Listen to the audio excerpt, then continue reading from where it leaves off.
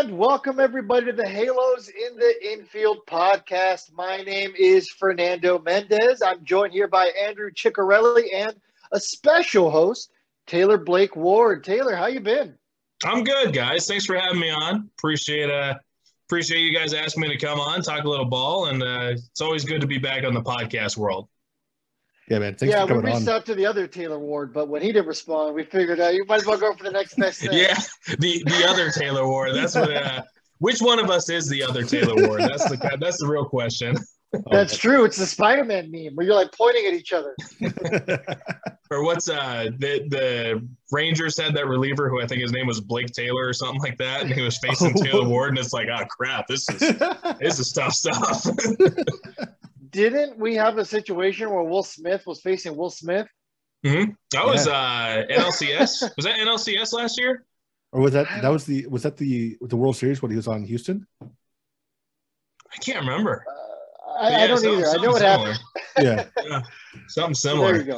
There you go. The fact that you guys never took that photo in spring training, I don't know if you ever went out there to cover when you were with Locked On Angels, but that you guys should have taken a photo like that. When he got drafted, everyone and their mother took a picture of the two of us standing next to each other, and we never knew it. And then suddenly, someone sending me a text or sending him a text like, "Hey, here's a picture of Taylor Ward and Taylor Ward, blah blah." And, last time I saw him, man, I saw him end of 2019, something like that. I've talked to him, but I haven't seen him. But yeah, it's funny. It's like when he was in the minors and we'd be standing next to each other, people would, hey, what's going on here? It's fun. He's a good guy. I like Taylor a lot. And, I don't know if he'll say the same about me, but so be it. Well, yeah, I mean, it's still pretty cool when you have a guy who shares your name. I dig it. So let's get to it. We've been asked a lot of draft questions. Now, I obviously enjoy the draft because, for any sports franchise, it's your opportunity to build from the ground up. And in baseball, the minor leagues and making sure your minor league system is replenished is one of the most important things. So that's why I love the draft. But I'm not the best at covering, guys in college. Now, I know that's always kind of been one of your favorite things, Taylor, because going back to your podcast days, I remember you'd always go all out for these episodes. And I know you're very knowledgeable, and Andrew is as well. So we wanted to go ahead and bring somebody like you on to go ahead and share your expertise, your knowledge, and we can go ahead and, just have some fun and talk draft. Yeah, I'm all for it. It's, when I started, I was with Scout.com, which turned into 24/7 Sports, and it was a CBS affiliate, then it was a Yahoo affiliate, and that's why I ended up leaving because it turned into a mess on the baseball side. But Jeff Ellis, if you guys are familiar with Jeff Ellis, he was with me, and it was kind of the two of us. Actually, the guy that was there before us was Kiley McDaniel, who is a very well-known reporter for ESPN right now, covering the draft and the minor, prospects and kind of baseball from that perspective. And we kind of filled in for Kiley after that. And then just through time, it kind of changed. And Jeff and I just kind of peeled off into our own little deal. In time, I was still doing stuff for Fox Sports, but it's still fun, man. Still fun. Oh, that's amazing. Yeah, I recognize all those names. I've read articles from everyone. That's really cool. No, since 2013 was the first draft I covered. And sadly this year, it's a tough deal. I planned a vacation before the draft announcement came out of when the draft was going to be, and the vacation just lands perfectly on draft time. I'm going to be somewhere in the middle of Northern California when the draft starts, and trying to explain to my family that I'm going to have to peel off for a couple hours to watch the draft or whatever. It's not going to play. So sadly this year, my following the draft live is going to be tough, but I'll have stuff after the draft, talk a little bit about some of the kids I've seen. Mostly see when you cover the draft, obviously for myself, even when I was being paid to do so and everything, my boundary line was kind of Southern California. So anyone that was here, I could see in person, and that's still the way it is. But you can either watch TV and watch college baseball or watch these showcases, high school baseball or stuff. But for the most part, you're texting all your connections, whether it be an executive with the front office or a scout that you've met over time. even agents. I've talked to, I have people that are agents out in Florida that I've never met in person, but we've connected. And it gets really interesting to kind of connect the dots, especially, I mean, you guys will get this. A mock draft means absolutely nothing. It means absolutely nothing. There is no importance to a mock draft, but damn it, they're fun to read. They're fun to write. They're informational, and it does benefit you as a reader to kind of get a grasp of what is going on before the draft. But literally, no one has ever had a perfect draft. I mean, Jim Callis, I think, went 16 picks deep one year, and it was like, oh my gosh, Jim Callis knew the first 16 picks. Holy crap! But realistically, they're pointless. They're meaningless. So the real draft coverage that you want to do is you want to get the accuracy of what the scout or the industry perspective is of a player when he is drafted and how it's going to help the team moving forward that did take that player. And then you can go, shoots. It used to be 40 rounds. I could not tell you a scouting report on every single kid that went to the Angels or the Dodgers or whoever. It gets tough. Well, it's time to end this interview now then. We were hoping you were going to go all the way through.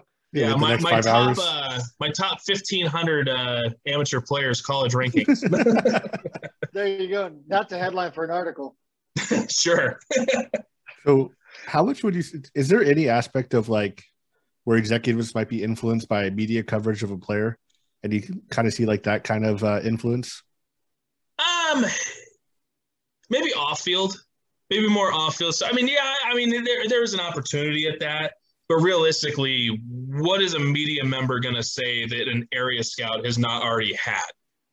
These area scouts have connections with the families. They have connections with the representatives, with the player themselves. The media may, let's say that I know, Fernando Mendez, who is a potential first, second round pick, and I know him through Twitter or I know him through just talking, but I don't know Fernando's parents. I don't know his representative all that well. I may talk to his representative, and maybe Fernando. I'm picking on you a little bit just because your name's here, and I don't want to use. But let's say Fernando, when he was 17 in high school, smoked a cigarette. For all we know, whatever it is, and now he's a college junior that's draft eligible, and suddenly it's like, oh, that cigarette. We got to be careful that he may have lung cancer down the road or something. And it's like, could we have that media influence? Possibly, those are kind of things. And there are times where news outlet, I would say major media outlets, MLB Pipeline, Baseball America, et cetera, could have a bonus estimate or something that they've been told is the bonus.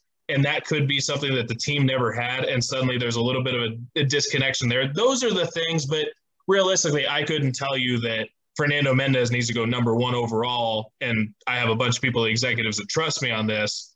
They're going to sit there and talk to their area scouts, their cross-checkers, their scouting directors, and say, no, he's probably 20th to 30th pick instead. He's not going first overall kind of deal. Yeah, that makes sense. So baseball is so much harder to predict than, NBA or NFL, especially, football, it seems like normally the top 3 to 5 players are properly projected more often than not. But if you had to give me your best guess as to who you think the Pirates are going to draft number 1 overall, who would you put your money on if you were a betting man? Oh, so this year's tougher. The Pirates are kind of, every team does it, but this is a year where there is not a solidified number 1. We had Adley Rutschman, we had Casey Mize, we had Bryce Harper, Steven Strasburg, et cetera, whatever it is, right? This year, there is an industry consensus of who probably should go number 1, which is Marcelo Meyer down in San Diego region, Eastlake High School. Yep. But the Pirates are kind of maneuvering some money. And like you said, the baseball draft is very different from NBA, NHL, NFL. Money plays a huge part in the baseball draft. So, there's Henry Davis, a catcher at Louisville. There's Jordan Lawler, a high school shortstop out of Texas. Guys like this. And it's kind of looking at, could we say if we went with Henry Davis at number 1 and we saved $800,000 with that by signing Henry instead of signing Marcelo. That's going to go to our second and third round pick. I think right now, if I had to say who is going to go number one, I would say Marcelo Meyer. But I think Henry Davis is definitely in that mix. I think he's very much in that mix. I would say Meyer, by my opinion, he was the best player I saw all year.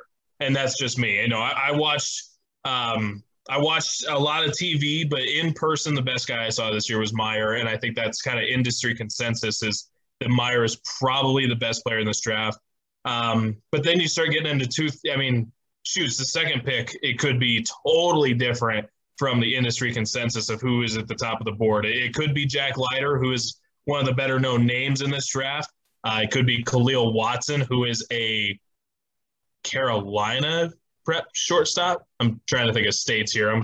Wake Forest High School? What's that?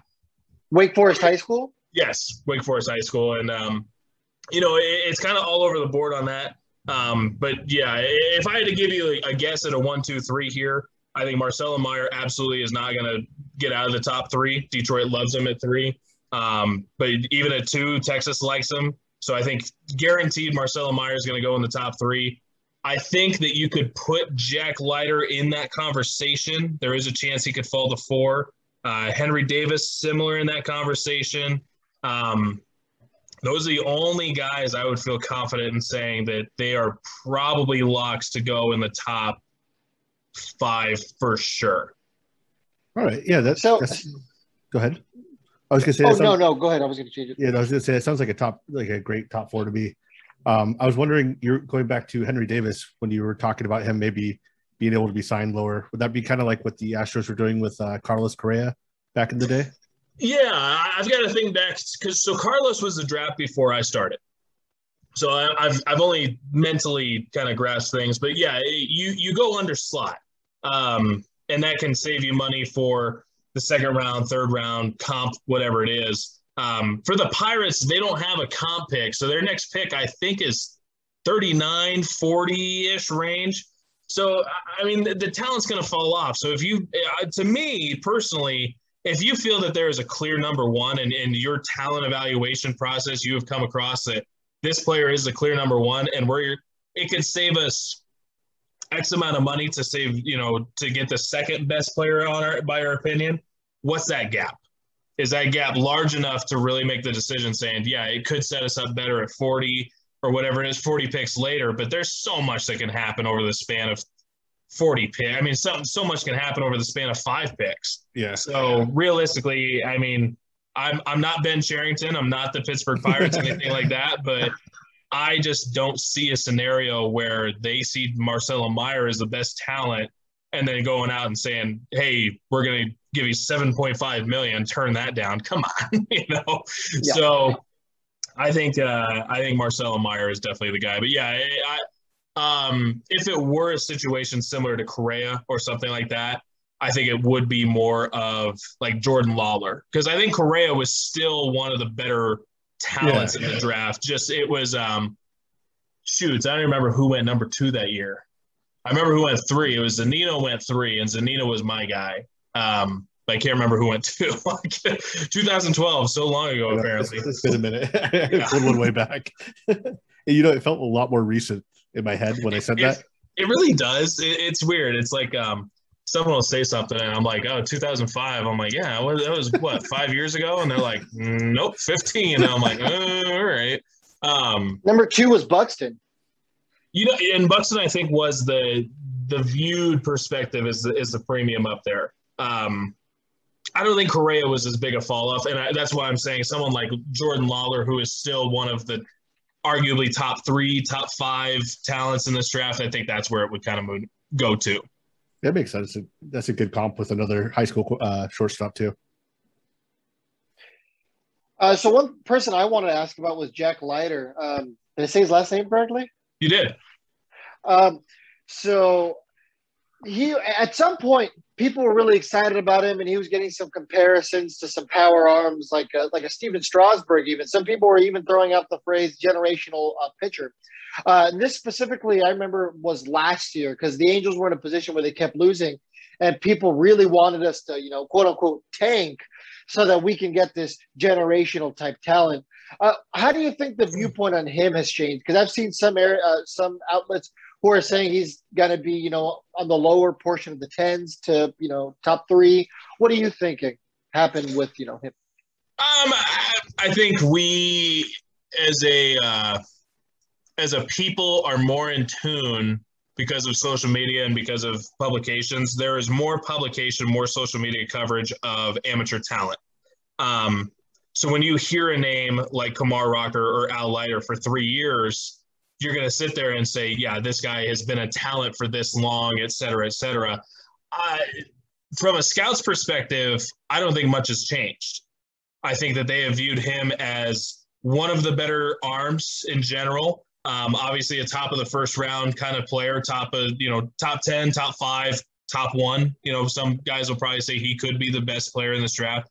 But I don't know about generational. I don't know, I think the Strasburg comments or I will bet you $10 each. I'll bet you $10 each that Harold Reynolds is going to throw a Nolan Ryan comp on him. I promise you that. And it's funny. They're going to have the side-by-sides, and it's actually going to it's going to match up. But then people are going to say, oh, he's Nolan Ryan. And it's like, no, he's not. Every time. He's not Nolan Ryan, damn it. Like, no one is. But the Strasburg, it's just when a guy is kind of going number 1, you start generalizing things and saying that this guy's going to be X talent and put him with these guys that have been those X talents.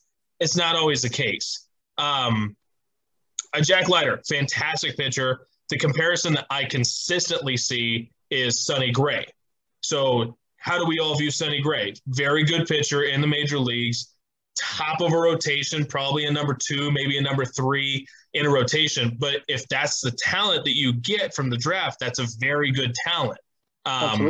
Obviously, Steven Strasburg is what he is. He's one of the best pitchers in the game when he's healthy and when he's throwing proper. But this isn't a Jacob deGrom. This is not a Nolan Ryan. This is not. And I think it's just that we have a view of things because we have heard Jack Leiter's name for a very long period of time. And that kind of transcends to Bryce Harper was on the Sports Illustrated cover. Hunter Green was on the Sports Illustrated cover. And that just transcends in our mind to these legendary talents. That's not the case. And that's not a knock on Jack. I think Jack actually, if I'm, being honest, I think Jack is going to be better than Sonny Gray. It's just a comparison I think is fair to make. But yeah, Jack is a little home run prone. Gave up a few home runs later after a long hitless streak, really remarkable run. Little smaller guy. He's about 6'1"-ish. So trying to figure out the plan on the fastball, things like that. The fastball is fantastic. Third pitch is good, but you kind of want to see improvements of the third pitch. The command's fine. You want to see a little more power to the curveball. And we're nitpicking one of the best players in this draft. I literally, this guy has all-star potential. I'm nitpicking to the point of very, very nitpicky. But yeah, it's little things like that I think take away from that, the perception of this is a generational talent from the fan side, as opposed to what the scouts actually have in their notes, because these scouts have seen it for even a new scout is going to understand and comprehend that this guy is good, not historically great. That makes sense. What do you think about his counterpart at Vanderbilt, Kumar Rocker? Love him. I think he's great for any organization that he gets into. I think he's someone that can do things off the field that are very important for the game. I think he can grow the game. I think he's an exciting young man. Talent-wise, the velocity kind of went down this year, so people kind of soured a little bit. The performance was fine. Nothing wrong with the performance. The breaking ball is still outstanding. I think people wanted to see a third pitch incorporated a little bit better, and that didn't come into play. And when the fastball, we talk about that 20 strikeout game, the no-hitter in the playoffs and everything. He goes out this year, performs throughout the playoffs and everything, but we don't hear the same stuff. And it's because he's not throwing 97, 98. He's throwing 91 to 95, which is still, he got up to, mid-high 90s this year, but it's just the consistency of the fastball velocity kind of scared people away. I don't know if there's arguments to be made about certain things, arm fatigue and things like that. But realistically, this is a guy that, with this draft itself, there are, I would say, 8, possibly 9 guys. I would say 8 guys at the very top of the draft that are superior talents to the rest of the draft. Kumar Rocker is in that category. I would say he's probably 6, 7, 8 of the 8. Okay.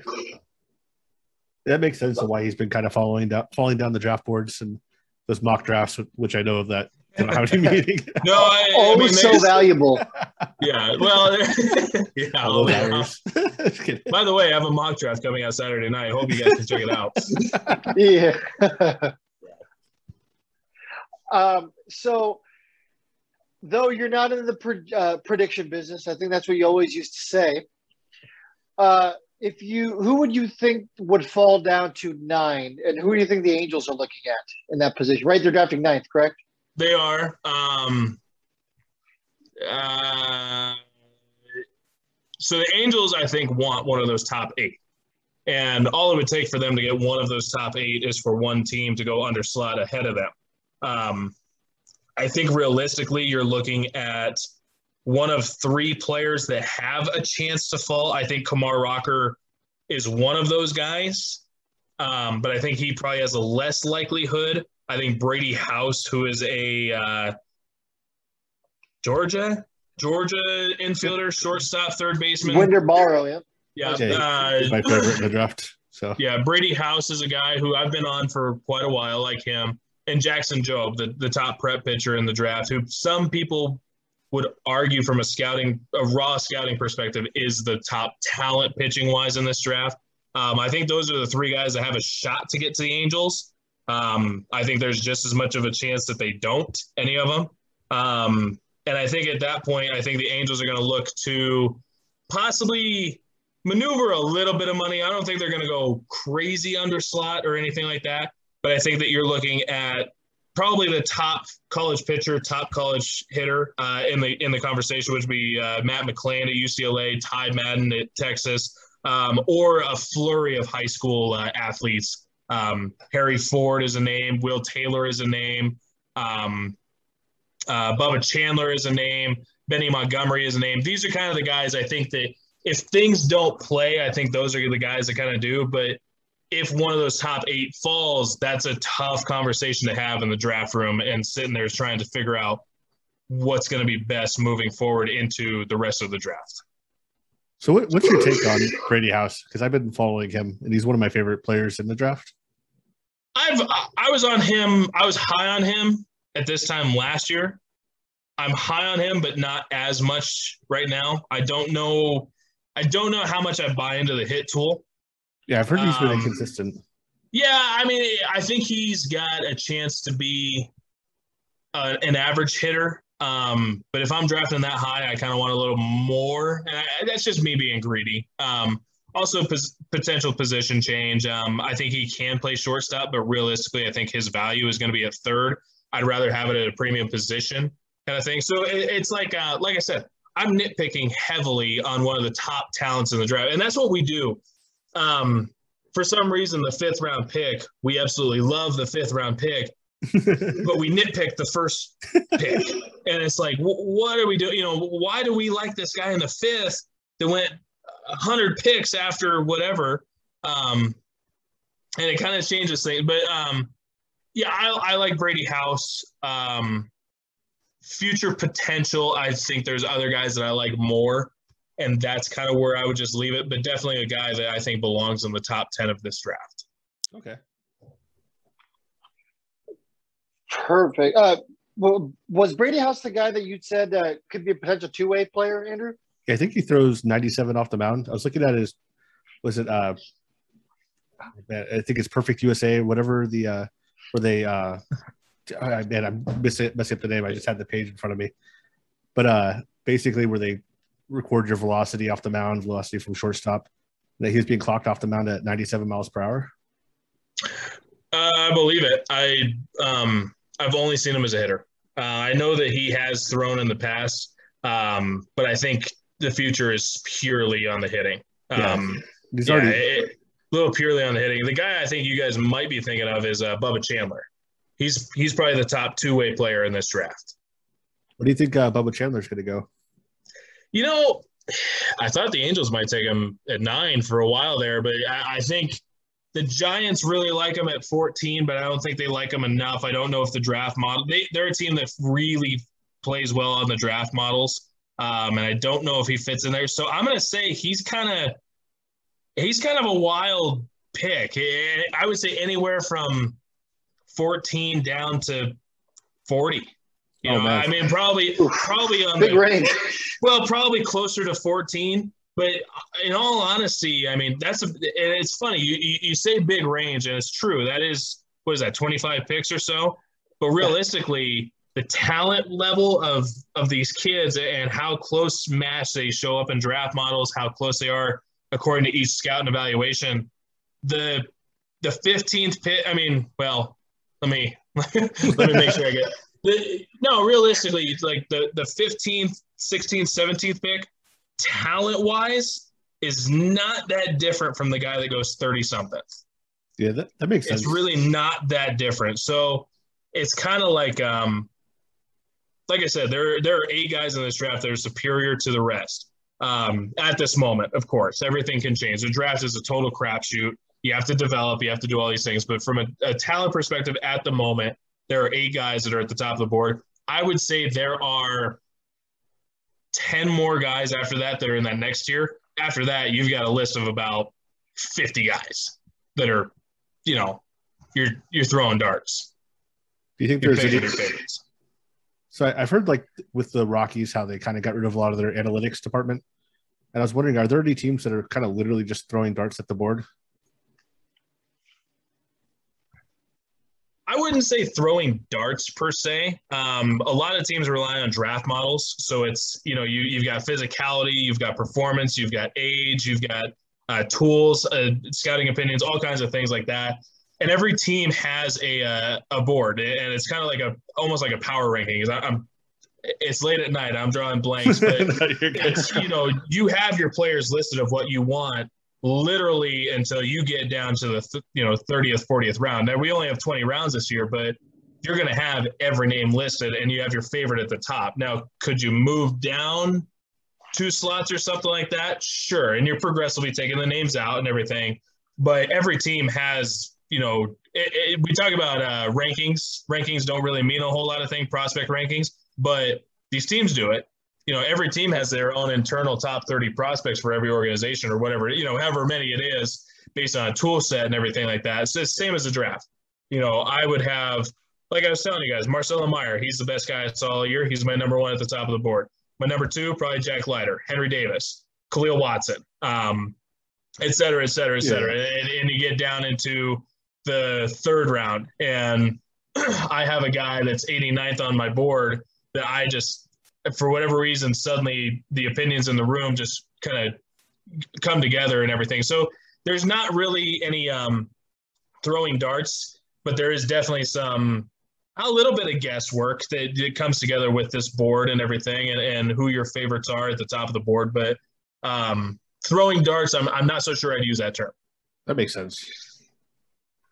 So go ahead. Oh, no, you're good. Yeah, I'm cutting you off again right there. So I was going to say, who would you say has the biggest influence in the draft room? Do you think like different teams have majorly different strategies, or that most teams are going about it the same way? It does change team to team. For the most part, the general manager is going to have the ultimate say. But realistically, a lot of general managers trust the people that they hired for that position, the scouting director, and the general manager will say, who is at the top of our board?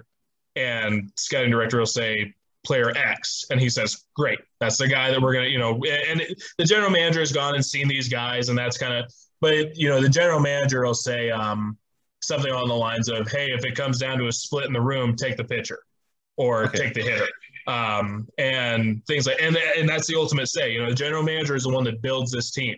But the scouting director has a big say. Area scouts, when you get deeper into the draft, area scouts are going to have a good say on things. And obviously, if it comes down to it, the owner is going to be the one that has the ultimate say. You know, the owner can come in and say, find a way to get this kid from Texas, because I went to Texas, my best friend went to Texas, and this is his son's best friend, and he's the best player I've ever seen in my life. Well, and he wants this amount of money, and I want to give him that money. But those things happen. The owner, literally sometimes the owner will come in with Baseball America publication and say, why the hell do we not have a top 100 prospect? Go get me a top 100 prospect. What's going on? It's happened, and it's gotten people fired.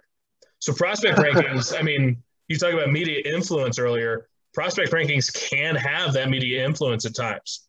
And that media influence can have an impact in the draft room where owners have come in or executives or chairmen or whatever have come in and say, why do we not have a top prospect? And it's like, well, this is why. And the owner's like, that's BS, it's not right. And whether it is or isn't. So the pecking order still remains the same of owner, GM, scouting director. But realistically, I think for most teams, it's the general manager and the scouting director have kind of come together with this decision based on what their scouting staff has mostly told them.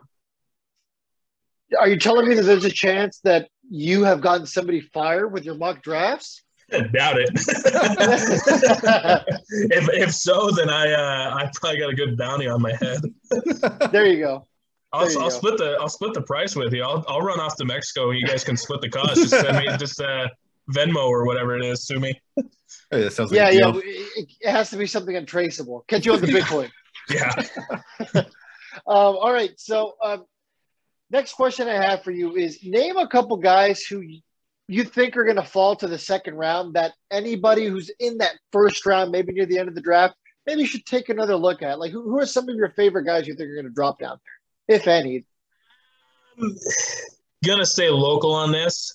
Gage Jump is a guy that I absolutely love. I think he's one of the most pro-ready prep arms I've seen in a long time. Only problem is he's about 5'11", 5'10", and he's a pitcher. Lefty, though, I love his pitchability. He's, from a premier program with serious performance at that premier high school program. I really like him. A kid down in San Diego area, his name's Carson Williams. I don't know if he's going to make it out of the first based on some new information. But there's a chance he ends up in the second round. Two-way guy who has zero interest in pitching, so he's going to be a shortstop hitter, but super athletic kid. I really like him.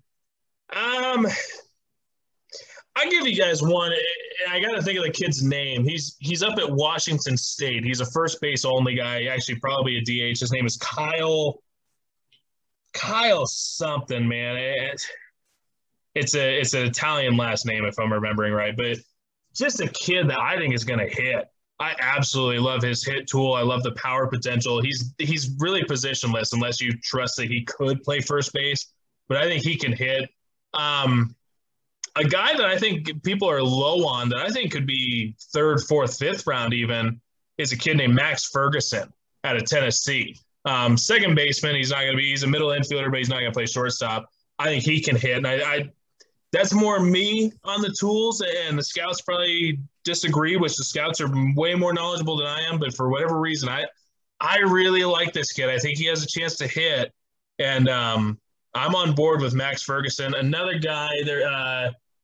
When I get kind of deeper into the deal, I think of first baseman, because the value of a first baseman in the first round just doesn't match up. But first basemen continually hit, and they find ways to hit, and you're gonna make it with some. Eventually you're gonna take a first baseman late in a round, and it's gonna connect. Look at Jared Walsh, and that's an extreme scenario, but yeah, I think take a chance on a first baseman in the 5th, 6th, 7th round. That you believe in the hit tool, screw it. If he's a first baseman, he's a first baseman. You got something. Those are the guys. Nico Cavadas at Notre Dame is one of those guys. Those are the guys that I'm really on board with. Out here, JT Schwartz, UCLA. Love him.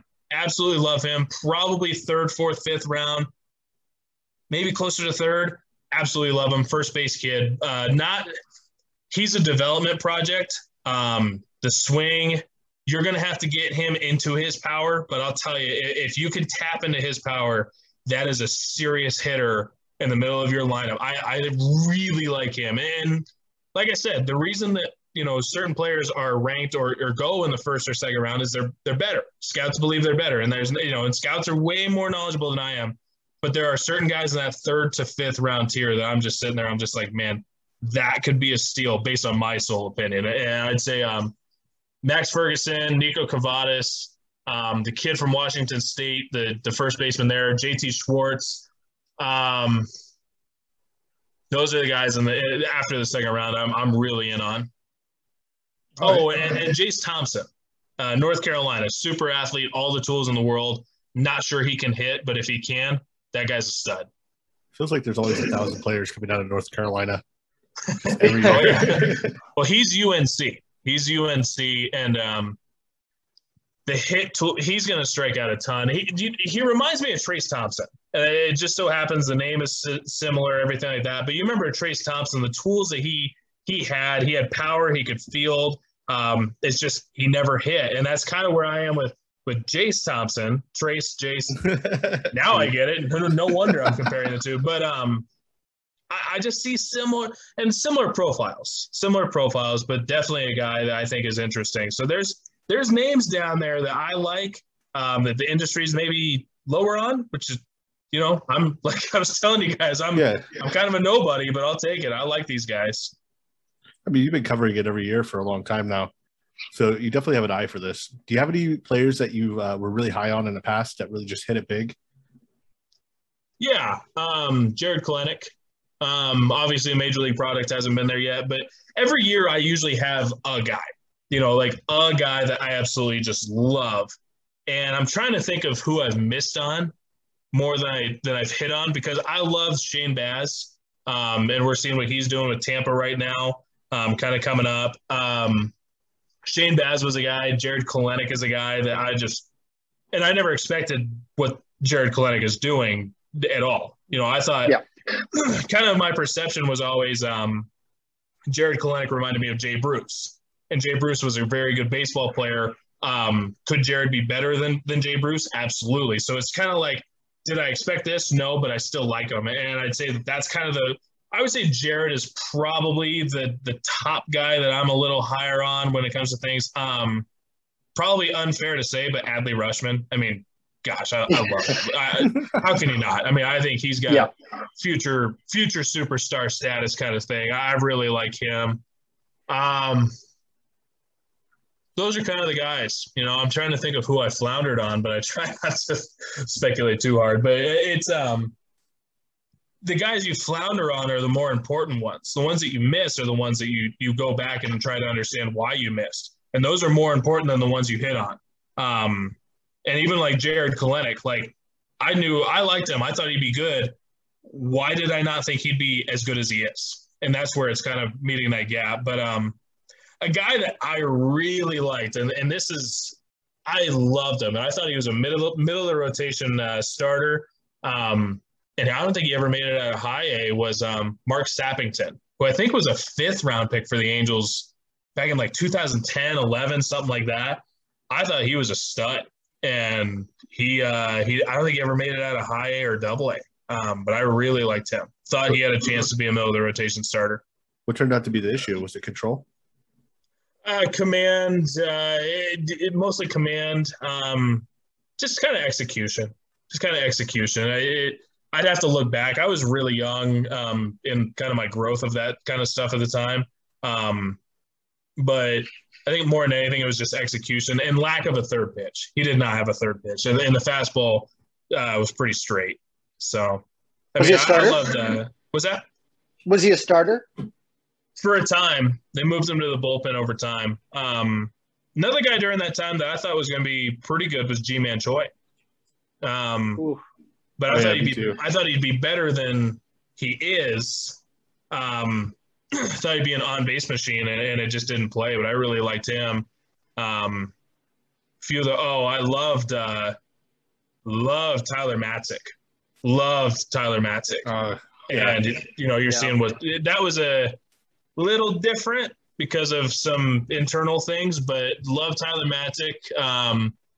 Definitely biased to Brad Miller because when I worked for the High Desert Mavericks, he was kind of our star player, and Love Brad Miller. I'm definitely biased there. Definitely a few stories to go with it. But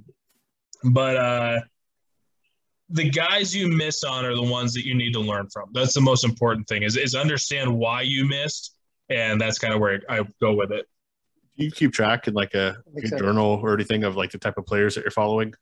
I do. Yeah. I've got my notebook. And I've got my 2021 notebook, but I've got about 40 notebooks back at the house.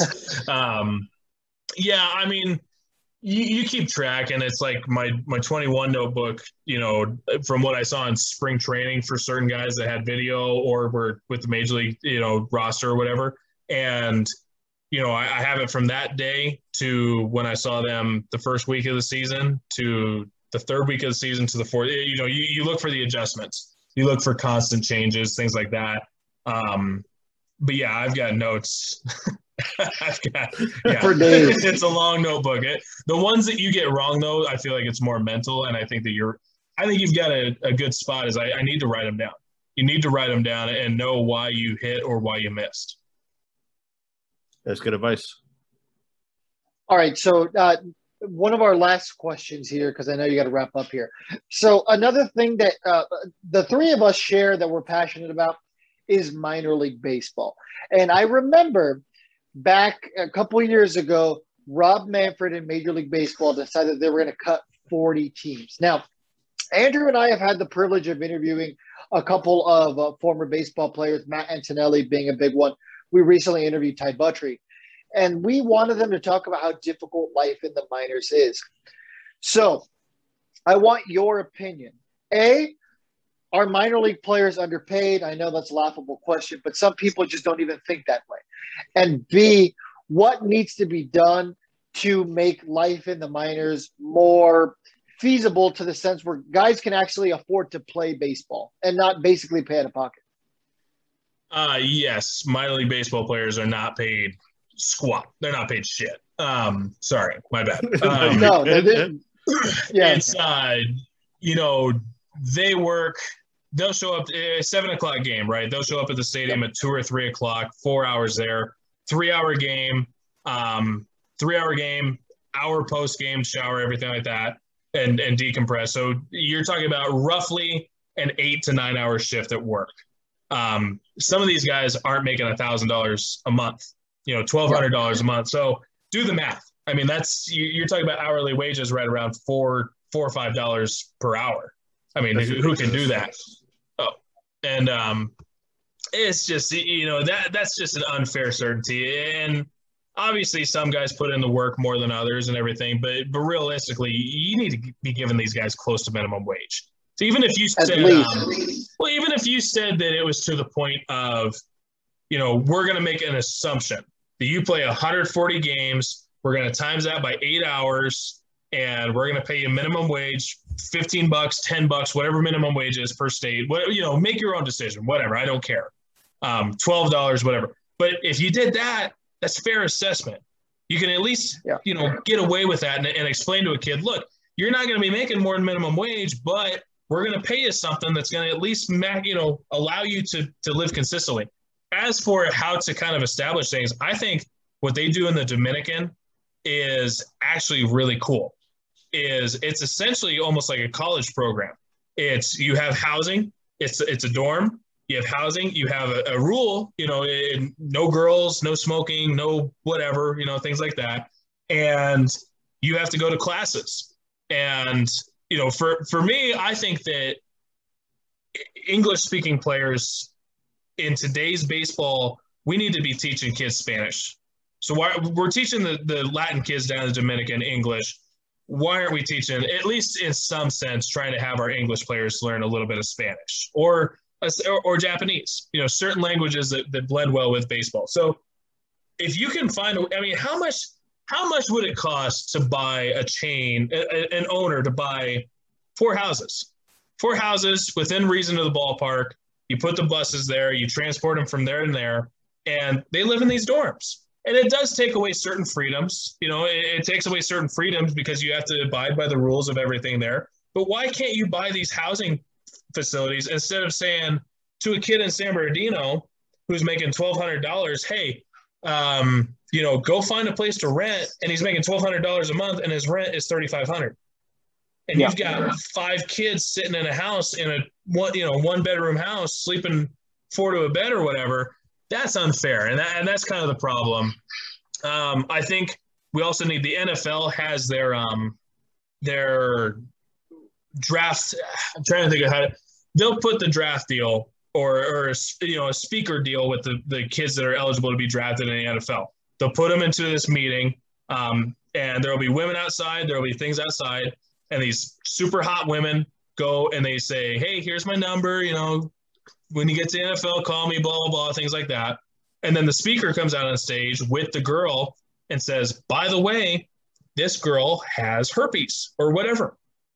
And he says, "Make your decisions wise. Teach the kids just how to be a professional in these sports. Teach them life of baseball, life of being a baseball player, life of things like that. You can do that in a dorm. You can do that all together. So why not try and house these kids? Also, don't take away 100-something damn jobs from baseball players for each organization by eliminating teams and also eliminating jobs throughout those communities. Dear God, just Dude, the worst part about that is the fact that they lied. It was like, oh, well, we're doing this so we can increase the wage. The wages went up by like $100, $200. No, it was junk. It's I was sitting there thinking about Burlington, Iowa. Burlington, Iowa is not that great of a place, and even the people who live there can tell you that. It's perfectly fine saying this, but Burlington, Iowa, the Burlington Bees themselves, X amount of people go to each game. It's less than 1,000 people per game, whatever it is. But how many employees lost seasonal jobs right there? That were very important seasonal jobs for the year right there in Burlington, Iowa. They lost housing, they lost food, whatever it is. You eliminated a very serious part of that community with jobs, income to the community. And I mean, I'm using one city, but 40 damn cities across the nation. And these are serious towns. I mean, look at how they treated Fresno. Fresno's population, I think, is in the top 40 cities in the United States. And you're talking about one of the top most populous regions of the United States, and you're going to try and bully your way into telling them they're moving or doing this and that? Come on, Robbie. Like, what is this? I grew up in Bakersfield, so I mean that's another market that just lost a team. Exactly, and you understand that there was less than 1,000 people at every Bakersfield game, and it was specialty nights. But shoot, there was maybe horrible less than 500 people. It was horrible. But how many jobs? How many people had jobs there in Bakersfield? Which Bakersfield is not a cheap place to live, even though it's not the greatest place in the world. I mean, no insult here, Fernando, and no insult to people in Bakersfield. I absolutely love the city, but it's the armpit of California. I love Bakersfield. I really do. But, I mean, shoot, what is that, 50 people per night that don't have a job suddenly? Even if it's 20 people, 20, 50, whatever it is, they don't have a job anymore. And that's it's upsetting. But I would say try and figure out a way to house the players properly. Let their fun – if you're going to pay them crap, even if you're paying them minimum wage, find a way to let them – take that minimum wage to at least have a career, at least have a job, not a hobby. Yeah, you would think like the economics of it would equal out to a point where if you give them better food, better housing, and even one player turns out to be like a superstar in a 20-year period, that value from that one player for the years of arbitration would be more than all the money it costs to do that. Absolutely. Yeah, I think I looked it up. It's if you gave minimum wage to all your minor league players, I think it would cost you around $5 to $6 million. And I'm trying to remember just off the top of my head, but $5 to $6 million. I don't have $5-6 million laying around anywhere, but what's a middle reliever cost? Exactly. I mean, what realistically? You sign a free agent middle reliever, he's signing for $4 million. So. You're telling me that you can't afford a middle reliever for 200 kids to have a chance to be that middle reliever or more? Come on. Yeah, you know that development is big on stress. When people don't feel stressed, they learn better. They are more secure in their life. They're more likely to put more effort into what they're doing. I just don't understand. No, I mean, like I said, I don't have $5-6 million around, and I can't tell someone that's a billionaire what to do with their money because they became billionaires for a reason. I have no disrespect for people that have money. I don't think, when people talk about these billionaires as bad people and being greedy or whatever, they made their money. They were successful with what they did. I'm proud. I'm very happy that they were able to do that. But you're telling me that one guy as a role player on your major league roster, you can't look at 200 kids or 150 kids and say, I'm going to invest $10 million for a year on those 200 kids with housing, minimum wage. Shoot, you want to add benefits, that'd be ideal, but you don't have to. How about something normal like nutrition? Exactly. And it just seems so simple as an investment saying, I'm going to spend X amount, but the problem becomes, hey, I don't have to spend that 10 million because they're going to play for $1 million that they cost me or whatever it is. So it's an iffy situation, but I think there's a way to really do this right. And I think that, Major League Baseball has really let down the kids in the systems. Absolutely. Let me ask you this, as somebody who's a member of the press yourself and has been for a while, why do you think that stories like this that need to be talked about aren't getting the attraction that they deserve? A bit of a political game. Okay. National writers obviously got there for a reason, same as the billionaire owners and everything like this, but they got there for a reason. Part of that reason is the relationships they built with certain people. And you don't always want to burn bridges. And I'm not specifying anyone. I'm really not specifying anyone, but also lack of care. I mean, people across the nation in general do not care about some kid playing baseball that's not Mike Trout. People don't care about baseball in general. Look at Mike Trout. He's a generational talent. How many commercials per night do you see Mike Trout on and shoots? I mean, I was watching a commercial just the other day and I asked my wife, I said, do you know who that is? And she said, no, it was Patrick Mahomes. And it's like, people just don't care. And it's just part of it. And it's like, you tell me how many people in the nation know who Mike Trout is? What's the percentage of people in the nation that know who Mike Trout is, or Shohei Ohtani, or Fernando Tatis, or Aaron Judge? How many people in the nation at percentage know that? Then you start saying, okay, by the way, there's this 20-year-old kid who's not making minimum wage down in Knoxville, Tennessee, or wherever it is. Are you willing to support this case? And it's like, no. Like, what are you talking about? So it's lack of care. It's lack of care across the nation. It's a very specific market. I'm sure that I'll tell you right now, I'm sure there are other places that have the same issue, other businesses. And I'm not talking sports. I'm talking there's businesses that have this problem that I have no idea about. And sadly, I might not care about, and whether that's ignorance to that business or just lack of interest, whatever it is. And that's the sad reality we talk about baseball as America's pastime. It's not. It's really not. And America's pastime now is kind of pop music or whatever the hell it is. I don't know, but people just do not care. People just don't care. It's just crazy though to think of a situation where, if I were to tell you, oh, here's a guy who's going to be making, $4 an hour eating poorly. I mean, you think that I'm probably talking about a child working in an unfortunate situation like a sweatshop or something. Yeah. But no, we're talking about an 18-year-old kid who, might be wanting to start a family. I mean, there's some of the guys who have families. Could you imagine having a 2 or 3-year-old child? You're married, you're trying to support them, but you can't even support yourself. You're literally going to 7-Eleven to get, a cookie for $1 because that's what you can afford. And that's what Ty Buttrey told us, that, a lot of these guys have to go to the gas station and get, $1.50 cakes because that's what they can afford to eat.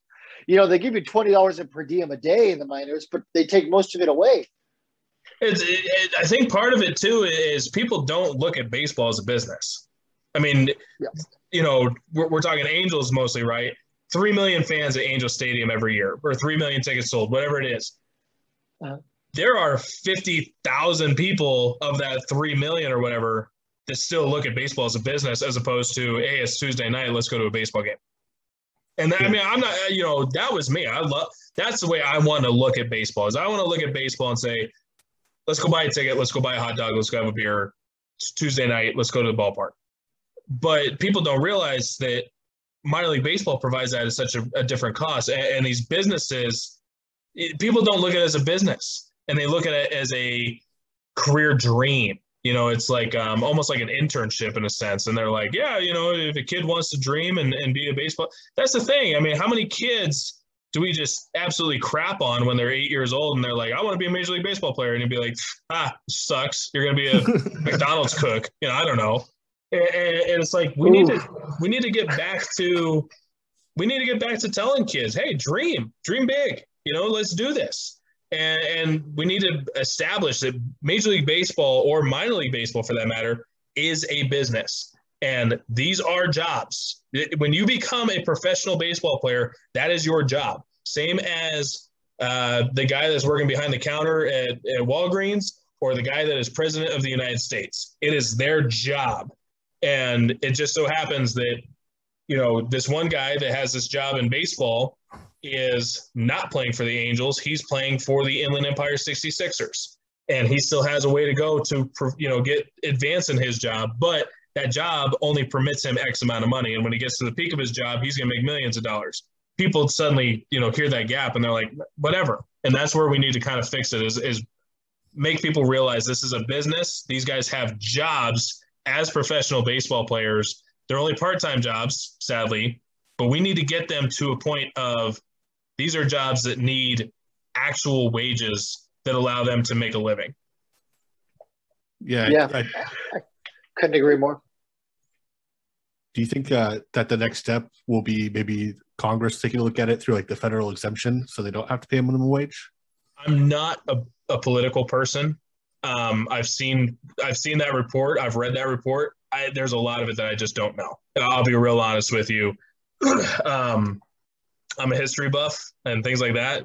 Politics was just never something that I delve into. So sadly, I don't know if I can give you a proper response on that one. No worries. All right. Last question I have for you. So in 2018, you were doing Locked On Angels, correct? 19 was my first year. Okay. All right. So, maybe just going back to your fandom then in 2018, Shohei Ohtani, think back to his rookie season. Did you ever think that the version of Shohei Ohtani today that we're seeing before our eyes would have ever been possible? No. So I thought about that. The spring training deal, I didn't care. You knew like the spring training numbers sucked, and all these reports, he can't hit, he can't pitch. It's like, shut up. It's spring training. It was a big deal everywhere. I legitimately thought he would be a star pitcher, star-studded pitcher, one of the tops in the league. Someone that we put in with Max Scherzer, Jacob deGrom, guys like that. I did not think he'd hit a lick. I genuinely thought he'd be a 200. I thought he'd be a 200 hitter that ran into 20 home runs by surprise. I never thought he'd hit. We're seeing what he's doing as a pitcher, and it's getting there. He's arguably one of the top 5 hitters in baseball. I mean, I think you could argue he's a top 5 hitter in baseball, and kind of has been. Did not expect that. Absolutely did not expect that at all. Yeah, I think people really critiqued his hitting. His mechanics were off. And that was the biggest thing during that spring training. It was him trying to adjust to the pitching here. And, he still had that really long, awkward leg kick back then. And, it was strange. Like from the end of the Freeway Series in 2018, that they do during spring training, till like that first game, he's like, I'm going to stop kicking my leg and I'm just going to do the toe tap. And all of a sudden, it just kind of clicked. But yeah, man, what we're seeing this year out of Shohei Ohtani is just, he's not a person. He's a machine at this point. I think the thing that we all missed was his hips. If you did a side-by-side square right of the hips, the belt line, and you put it next to Bryce Harper, I don't know if you can tell who's who. He has so much torque in that mid-core. He's so strong in his core, so strong in his core. His hips have such great rotation. It's so violent, but so clean of a swing. That extension or the separation he gets from having his hands back the way he does. I think we just ignored the most obvious part of what Shohei is, and it's that torque. And I think that's why we saw such a violent swing. We didn't look at the naturalness of it. And that's where I just was like, yeah, this kid's going to hit 500-foot home runs, but I just don't see where these hips match up. And it's just like, oh, my God. I mean, dude's hitting 270, 280, 290, whatever he's hitting. And he's one of the best hitters in baseball. It's remarkable. You want to talk about guys you whiffed on, right? Yeah, I'm off. No, I am all for it. And like I said, I thought this guy would be, 200, 220 hitter, whatever. On base percentage would be serviceable. He'd strike out a ton. He'd hit some home runs. He'd be a hell of a pitcher. And yeah, I'm cool with being wrong on that. And I'm starting to figure out why I was wrong with that. And I'm happy with what I've come up with. Yeah, right. I memean, just baseball fans in general, man. I mean, sometimes you just got to sit back and appreciate greatness. And, I have a 6-year-old who's asleep in the other room. And, he goes to games and he's starting to really like it. But, just one day I just want to be able to sit back and tell him, like, you know what, son, like, you just got to sit back and enjoy. We've all had those players that we just sat back and truly enjoyed. But he really is a guy that he's going to tell his grandkids about. It's funny. I was obsessive with Shohei when he was in Japan, all the way to coming over. And it didn't matter who he was going to sign with. I was obsessive about him. But it's just no one expected this. And how can you? And,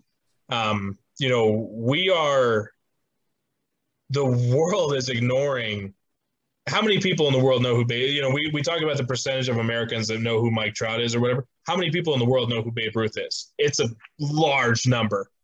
Absolutely. We need to start getting the world to know who Shohei Ohtani is. 100%. Yeah, that goes to the mismarketing of just several players in general. But, that goes on certain people who run baseball. Maybe we'll stay out of that business for now. But yeah, maybe a future episode. Thanks, Robbie. Yeah, absolutely. But yeah, no, they should definitely be doing a lot more to market Shohei Ohtani. Hopefully they get that memo. And if you guys are listening to this, market Shohei Ohtani. That's just a money printing machine. That's what you guys care about, right? Come on, Robbie. Yeah, they have a 24-hour camera, right? On Shohei Ohtani at all times in Japan. So whenever they absolutely do. Now keep this in mind. This is the most documented player in baseball, maybe ever, right? Yeah. No one knows what his off-field activities are. That's true. Yeah. I love it. And that's a very cool thing. No one knows what restaurant he went to. No one knows what he's doing post-game, pre-game, anything like that. But he's the most documented player in baseball. No, everyone knows that he was at the stadium at 1:37 p.m. with 57 seconds, but no one knows what he did before that. I love that about him. Absolutely love it about him. Shohei Ohtani's definitely an Instacart DoorDash kind of guy. I feel like he doesn't get out. Like you'll find photos of like Mike Trout like at Petco on Twitter. He's here. He's at Fogo de Chao. Something like that. But yeah, you're right. Now that I think about it, I never hear about Shohei Ohtani. Like people tell me like, oh yeah, Mike Trout's favorite hot dog place is over here. You can catch him there most Wednesdays. Like I hear stuff like that all the time. But yeah, man, Shohei Ohtani like literally lives under a rock. But he's the most documented player in baseball, which is just so odd to me. And I love it. Absolutely love it. How long do you think that lasts for? Maybe until next year. Well, ask the commissioner's office. We'll find out. Yeah. The Shohei Ohtani reality show. Get ready for the reality show. All right. Andrew, any closing thoughts for Taylor before we let him plug everything he's got going on? No, yeah, just thanks, man. You're extremely knowledgeable. It's been great talking. No, it's been really fun, guys. I really appreciate being on with you guys, and thanks for asking me to come. Yeah, it was a lot of fun. I mean, the one thing I love about podcasts, especially for me, I listen to them all the time because I travel or I'm in the car all the time driving in between jobs, is that with podcasts, you almost feel like you're friends with somebody, even though you don't directly know them. And, your voice was so familiar to me for such a long period of time. So it feels like I'm having a conversation with somebody who I've, listened to for years. So this has been a really cool experience for me. Thanks for taking the time. And before you hop off, where can people find you? What do you have going on right now? Anything you want to plug? Yeah, I appreciate it, man. Thanks for listening when I was on Locked On and everything, and then that was kind of the thing is you want to be able to be personable. That Vin Scully. Everyone that's ever listened to Vin Scully thinks they're buddies with him, and it's like when I was growing up, it was Uncle Vin. Uncle Vin was telling bedtime stories. So I appreciate those kind words, man. I really do. You can follow me on Twitter at Taylor Blake Ward. You can follow my work at homeplateview.com, new website that's up and running and pretty fun to be a part of and kind of start pushing a few things. And in the near future, I can't share too much just yet, but look out for a book that'll be very fun to push out to an audience. And it's going to have some Angel stuff, going to have plenty of Angel stuff that's going to be really fun to find out about. Perfect. Well, do me a favor. When that book comes out, let me know, and we'll plug it any way we can. We'll do everything we can for you. You got it, man. Appreciate it. All right. Well, on behalf of Andrew and Taylor, thank you guys so much for joining us tonight. And we hope you guys enjoyed this draft episode and everything else that Taylor brought to the table. Thanks, everyone. Thanks, guys.